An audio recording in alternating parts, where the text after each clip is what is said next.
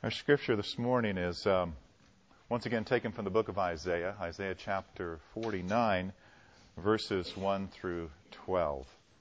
So if you will turn to your electronic Bibles or your analog Bibles to Isaiah chapter 49, verses 1 through 12.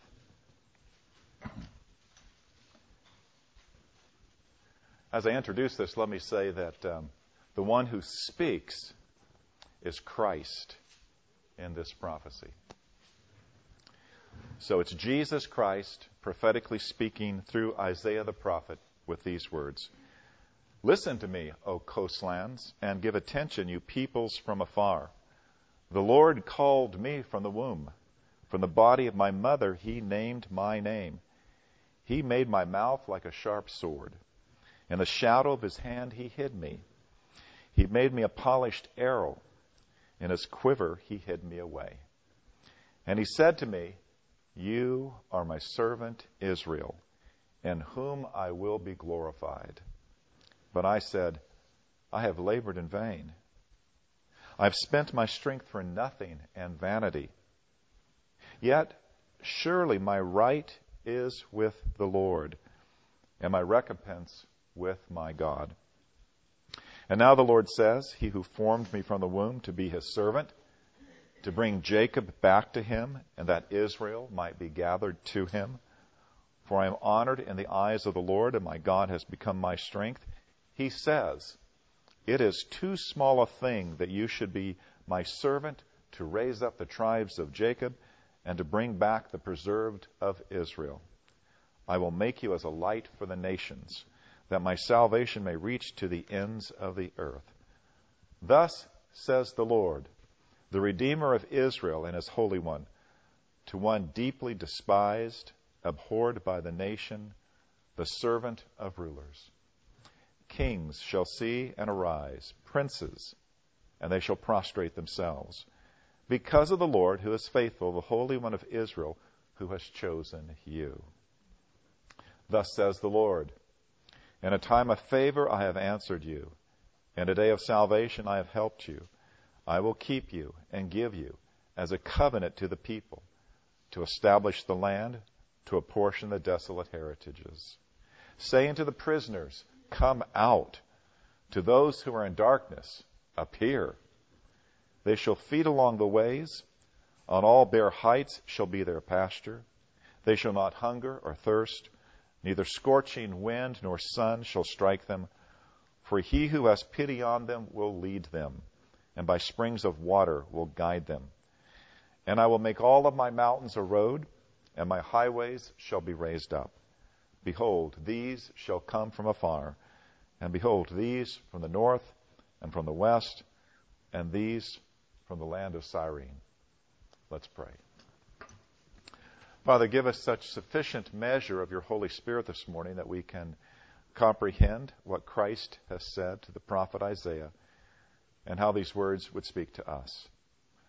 We thank you for the Scriptures. We thank you for the sure and certain testimony we have to your great salvation which you've sent into this world in your Son. May we hear. May it bring comfort to us. May it work in us all things that are pleasing to you. In Jesus' name, amen. I want to begin this morning by pointing something out, and that is I'm going to mention The Atlantic, which is a highbrow kind of news magazine or ideas kind of magazine, and the New York Times, which all highbrow people think is the newspaper that they ought to read. Because I'm mentioning those two in the beginning of my sermon this morning, I don't want you to think that I commonly read the New York Times or that I regularly read The Atlantic. Just providentially, those things came to me this week.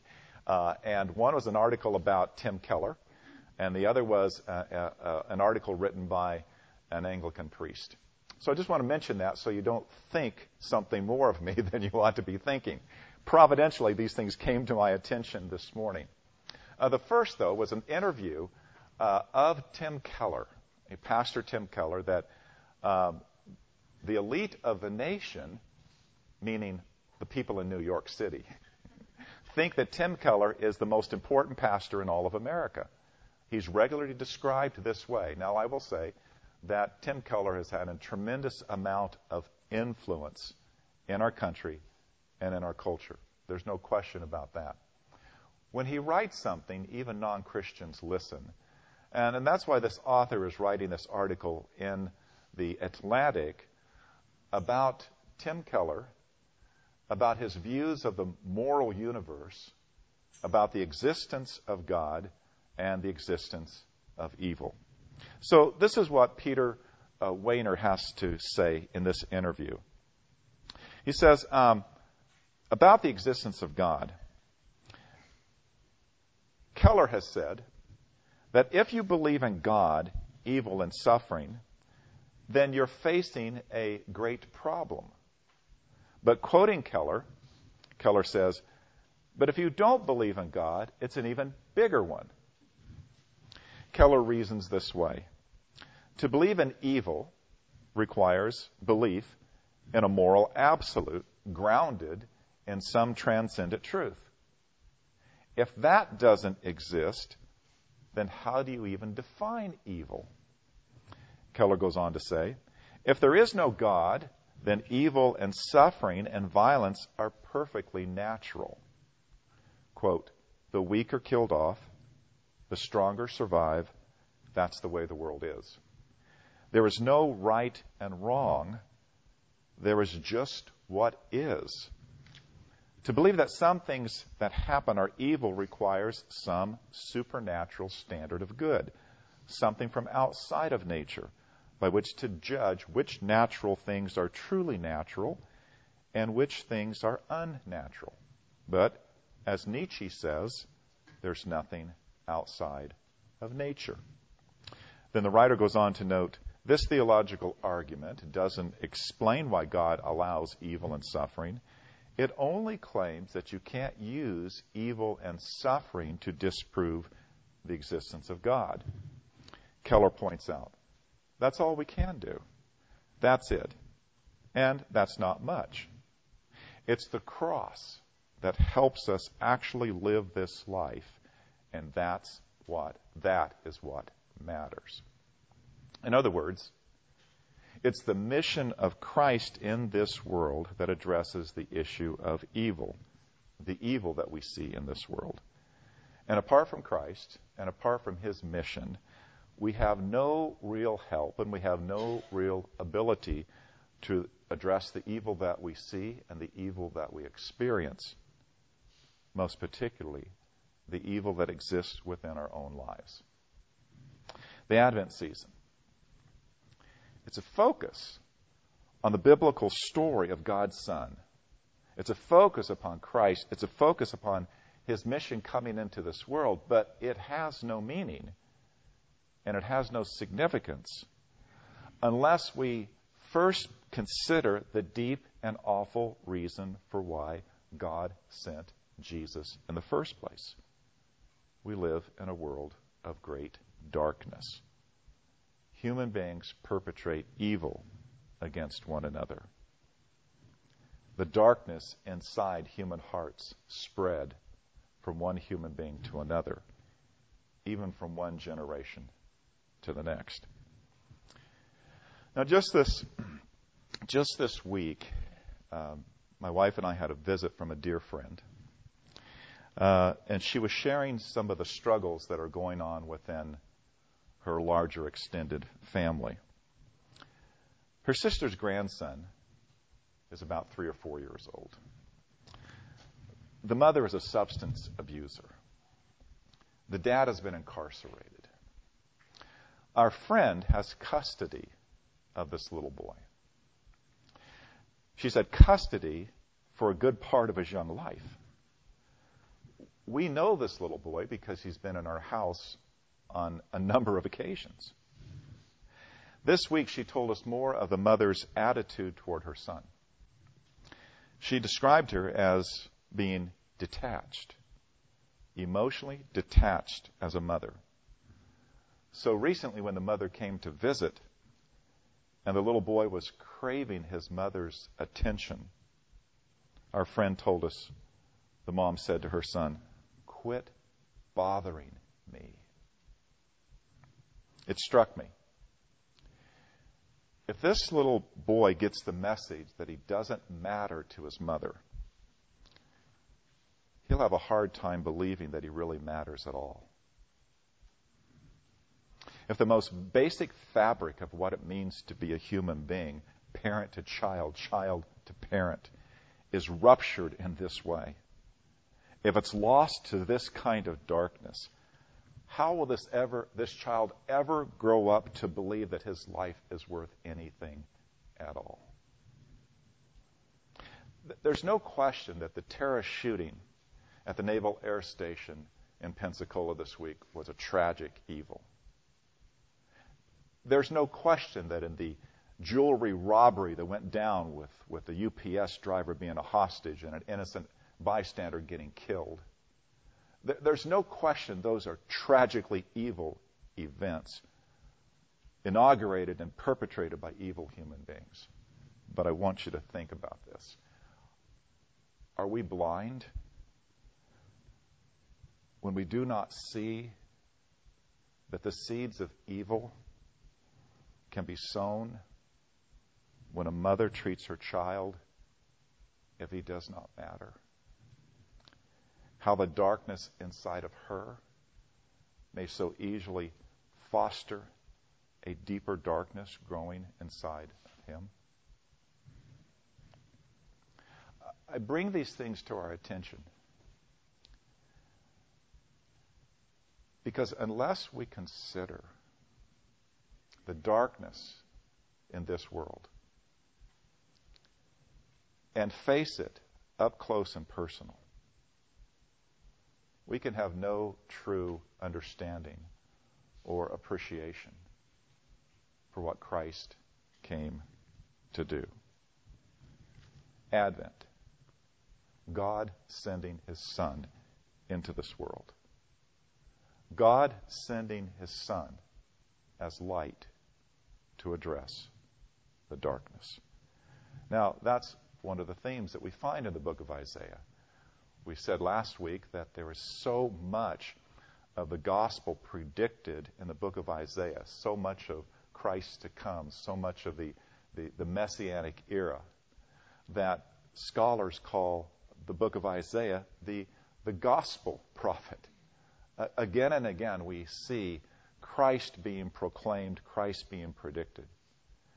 And this theme of light and darkness, therefore, is one of the themes that we find in the book of Isaiah. For instance, Isaiah 9, verse 2.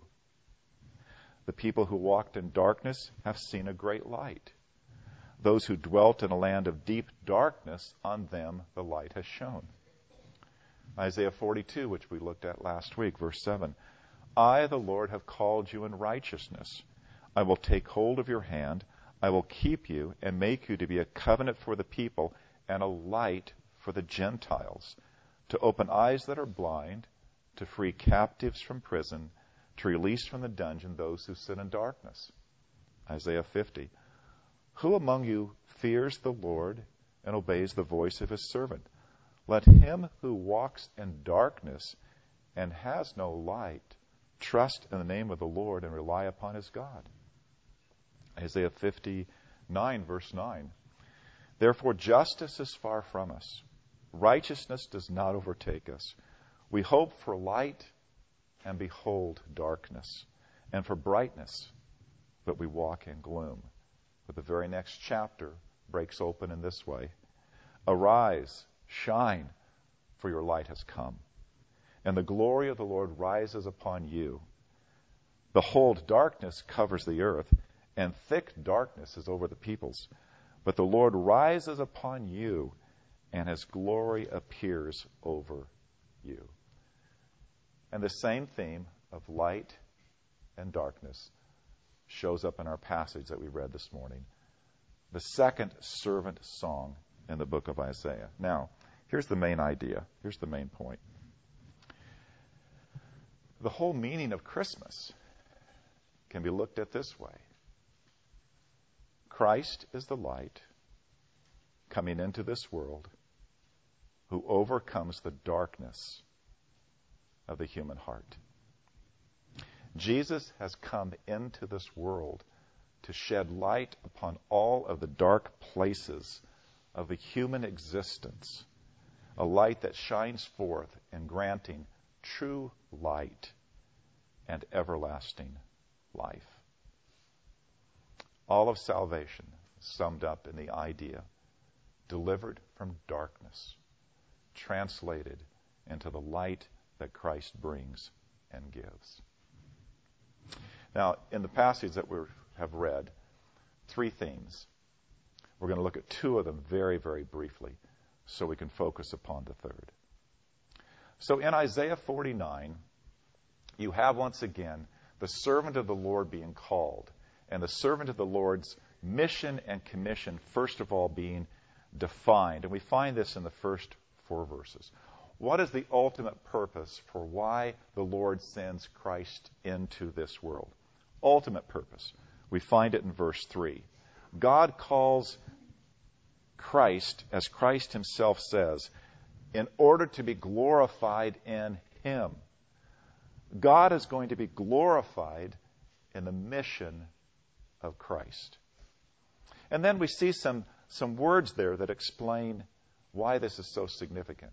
Also in verse 3, God calls Christ Israel.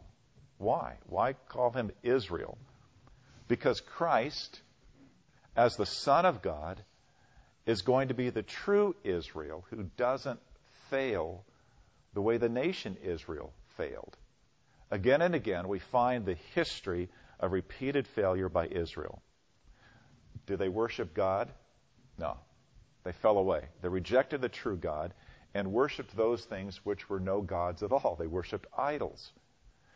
Again and again, God had to address his covenant people as those who were covenant breakers, who were consistently rejecting him, rejecting his role in their lives and his rule over them to pursue the things of this world that aren't truly God at all. But when Christ comes, he will be everything that Israel was supposed to be, and he will do everything that Israel was supposed to do, and so much more. The true Son will bring to God all of his glory. Now, that's why the angels proclaim on the night that Jesus is born, glory to God in the highest. Because they knew and they understood that the birth of Christ in the world had as its highest purpose the bringing of God all of his glory. So that's the first theme. Now, I will just say this. The glory of God as the highest purpose of God in no way compromises, in no way mitigates, in no way somehow makes a distant second what God intends to do through Christ for the salvation of men. Because in the salvation that God brings about in Christ, even that itself, the work of Christ, brings its greatest glory to God. Or in other words, we say this: God's glory is your greatest good. Christians, we need to understand this. That the Bible tells us that when God most greatly exalts and glorifies himself, he does so in such a way that this is to our own greatest good, because wrapped in God bringing himself the greatest of glory is the salvation of wretched, broken, sinful human beings. God doesn't ultimately separate the two in Scripture. He brings himself the greatest glory by the demonstration of his grace in the salvation of those who so desperately need him. The second theme, then. The second theme is about how this mission of Christ is going to correspond to that ancient promise that God gave to Abraham, that in your seed shall all the nations of the earth be blessed. Genesis 12:3, Genesis 22:18. That the full extent of the work of Christ is going to be exactly that which God promised to Abraham. Abraham, in your seed, which the New Testament tells us in Galatians 3, verse 8, verse 16, in your seed shall all the nations of the earth be blessed, that seed being Christ. So we look at these verses 5 and 6, and we see here that, first of all, the commission and mission of Christ was, in fact, to the Jews themselves. Christ says in the middle of verse 5, to bring Jacob back to him, that Israel might be gathered to him.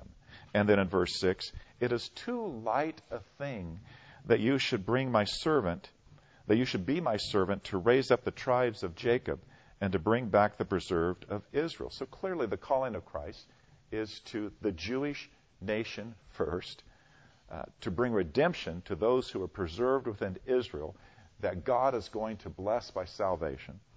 But then we go on to the second part of verse 6. The mission of Christ then is much larger. So God says to Christ, I will make you as a light for the nations, that my salvation may reach to the ends of the earth.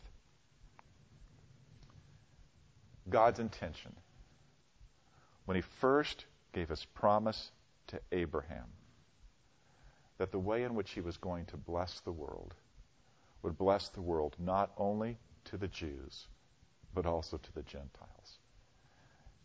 Abraham's name was changed from Abram, revered father, to Abraham, the father of nations.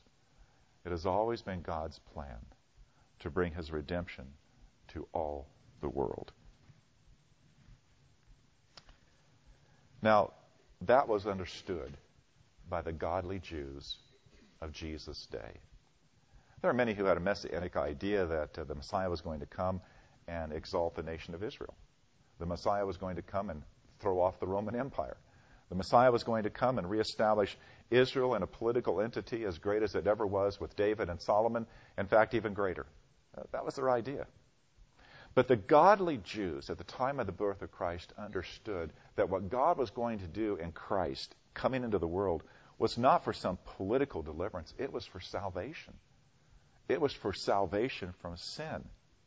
On the day that Jesus was taken to the temple, sometime after he was born, Mary and Joseph are there. And the man Simeon comes up to them. Because the man Simeon had been told by the Holy Spirit that he would not die until he had seen the consolation of Israel. And so we read about this, Luke chapter 2, beginning at verse 25, that Mary and Joseph present the baby at the temple. Joseph takes the baby into his hands. He blesses God and he says, Lord, now you are letting your servant depart in peace, according to your word. For my eyes have seen your salvation, which you have prepared before the face of all peoples, a light to bring revelation to the Gentiles and the glory of your people, Israel. So Christ brought into this world for all the nations. And yet you also notice in the passage in Isaiah that we're looking at this morning that Christ is going to be opposed in the midst of all of this. Verse 7, we read that kings shall rise, earlier. Thus says the Lord, the Redeemer of Israel, and his Holy One, to one deeply despised, abhorred by the nation, the servant of rulers. We've seen this theme as we study the theology of David. Christ coming into this world to accomplish the great purposes of salvation. But Christ is going to be opposed. Christ is going to be despised. Christ is going to be rejected. And the first part of verse 7 speaks of that. But the second part speaks to what happens after Christ is abhorred, after he's despised, after he's rejected. So verse 7 continues, kings shall see and arise, princes, and they shall prostrate themselves because of the Lord who is faithful, the Holy One of Israel who has chosen you. There's going to be a reversal in the ministry and life of Christ where abhorred, despised, rejected, he will then find his mission, his person, ultimately accepted, so that even kings and princes will bow down and prostrate and worship before him. Now, in verse 7, there's a kind of figure of speech, a part for the whole. When it points out that kings and princes are going to be those who will worship God, the part for the whole is this. The leaders of the nation also represent the members of the nation. The part for the whole is that incorporated with respect to the great ones are the lesser ones. The rulers, the citizens. So when we are told that the kings and the princes shall recognize Christ and that they too shall worship him, it's inclusive then of the nations. Another way of saying, the Abrahamic covenant shall be fulfilled. Christ shall become a blessing to all the nations. The great ones and the small ones will find in Christ the blessing that they need. Moving on then to the third and what I think to be the most significant theme for us this season. Verses 8 to 12. In the saving nature of Christ's mission, he comes as light to deliver us out of darkness. Now, consider the language of light and darkness. It's metaphorical. Their words are opposites. The light and darkness represent good, evil, right and wrong, the real and the false, the truth and the lie. What helps, what hurts, what creates, what destroys, what gives true life, and the death that takes away true life. Light and darkness mean all of this. So in these verses 8 through 12, God uses the language familiar to God's people, the language of the promised land and restoration to the promised land, to describe what the light of Christ is going to do when he brings salvation to all of God's people. So God, through Christ, in verse 9, says to the prisoners, "Come out," and to those in darkness, "Appear." He is the light that God sends as a covenant to the people, so that the captives will hear the voice of Christ saying to them, "Come out." Those dwelling in darkness will hear the voice of Christ saying, "Appear, you're free." The realm of darkness holds its prisoners captive, castaways. They're hungry, they're thirsty, they're afflicted, they're lost. But Christ, as God's sharp sword, Christ, as God's polished arrow, will in fact set the captives free, bringing them light out of darkness, bringing them the salvation that he has come to bring. In other words, the message is this: Christ will conquer dark hearts, so that even the great ones and the small ones will come to worship him. He shall be the light to all the world, even to the ends of the earth. Now, this idea, this theme, sketching what's going on in verses 8 through 12 very, very quickly here, becomes in our Christmas carols and hymns a dominant theme. It is a dominant theme within the New Testament. For instance, in terms of our hymns, hymn 193, "Let all mortal flesh keep silence," verse 3 says this: "Rank on rank the host of heaven spreads its vanguard on the way, as the light of light descendeth from the realms of endless day, that the powers of hell may vanish as the darkness clears away." Christ coming as the light to vanquish the darkness in our lives. O little town of Bethlehem, verse 1, "O little town of Bethlehem, how still we see thee lie. Above thy deep and dreamless sleep the silent stars go by, yet in thy dark street shineth the everlasting light. The hopes and fears of all the years are met in thee tonight. Many more of our hymns trace out this dual theme of light and darkness. John's Gospel. It's prominent in John's Gospel. Just a few references. John chapter 1, verses 4 through 9. In him was life, and the life was the light of men. The light shines in the darkness, and the darkness has not overcome it. And then it speaks of John the Baptist coming into the world to bear witness to the light. He was not the light, but came to bear witness to the light. The true light, which gives light to everyone, was coming into the world. And then in John chapter 3, 19 to 21, John writes, and this is the judgment. The light has come into the world, and people loved the darkness rather than the light because their works were evil. For everyone who does wicked things hates the light and does not come to the light lest his work should be exposed. But whoever does what is true comes to the light, so that it may be clearly seen that his works have been carried out in God. John 8:12. Again, Jesus spoke to them. I am the light of the world. Whoever follows me will not walk in darkness, but will have the light of life. We see this often then again in the rest of the New Testament. In Colossians chapter 1, verse 14. He has delivered us from the domain of darkness and transferred us into the kingdom of his beloved Son, in whom we have redemption, the forgiveness of our sins. Or 1 Peter 2:9. But you are a chosen race, a royal priesthood, a holy nation, a people for his own possession, that you may proclaim the excellencies of him who called you out of darkness into his marvelous light. So, wrap up this way.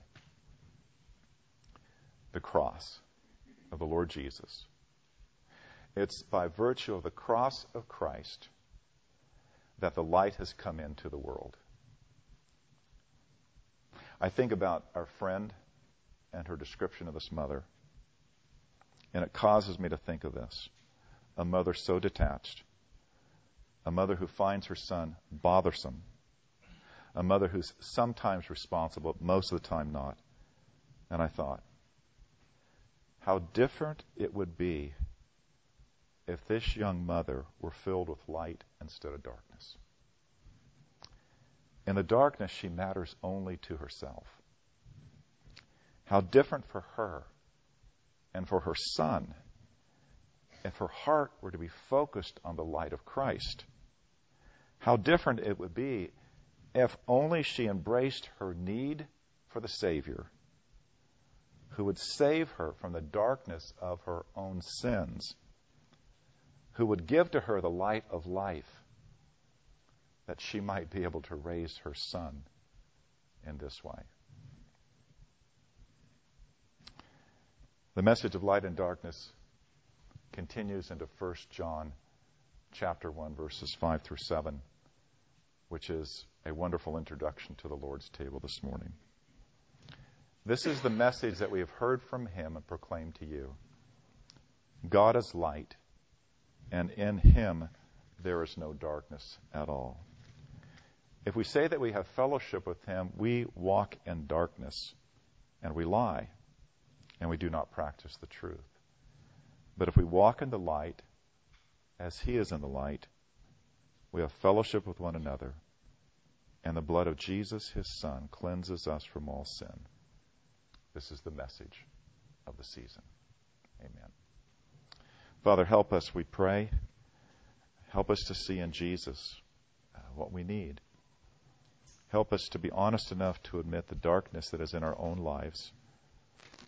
But help us to know that the all-sufficiency of Christ is his light, which the darkness can never overcome. But rather, it is Jesus who vanquishes the powers of darkness away in his great work upon the cross. O Lord, bless us now as we come to the table to be reminded of all that Christ has done for us. In his name we pray. Amen.